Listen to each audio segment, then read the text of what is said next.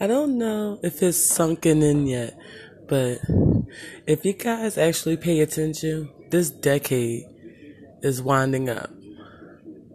We are headed we're on a shift to essentially like a new world with this new decade coming up. Like, watch how things change. We've thought things have changed already. Things are about to change so much over these next couple years. It's too much to even say for real. But are you getting yourself prepared for this shift? Are you going to be one of the ones pushed forward to ascension? Or are you going to are you going to descend and stay the same way you once were? Are you going to allow change to push you up or bring you down?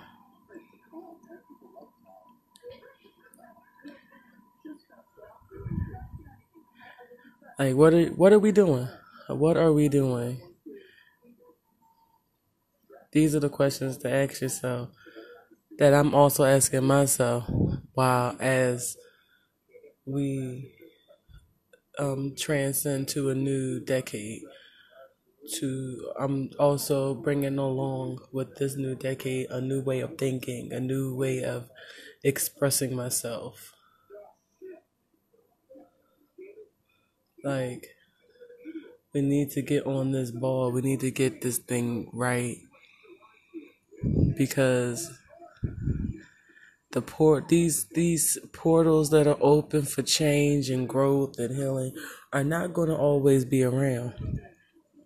There's going to come a time where that's it. If you haven't done the inner work, if you haven't, moved yourself forward, if you haven't taken advantage of some healing and, growth, then you're going to remain the same. You're going to remain seeing the same cycles repeat themselves. You're going to be doing the same thing that you always done and not getting a different result, getting the same results. So just think about that as time winds up to what we think, what we Americans think as the new year, as we wind up to that.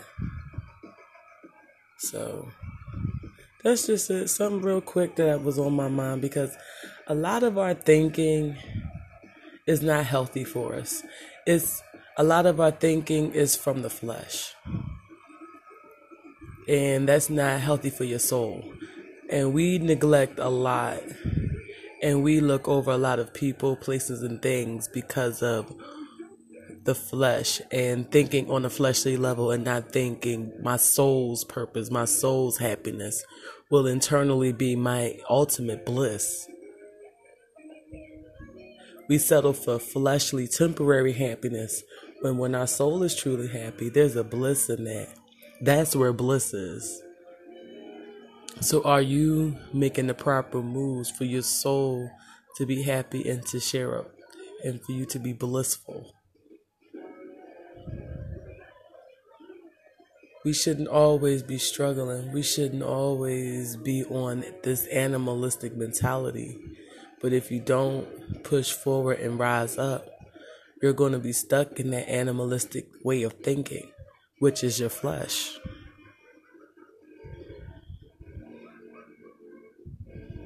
So, just something to think about. Just something to think about.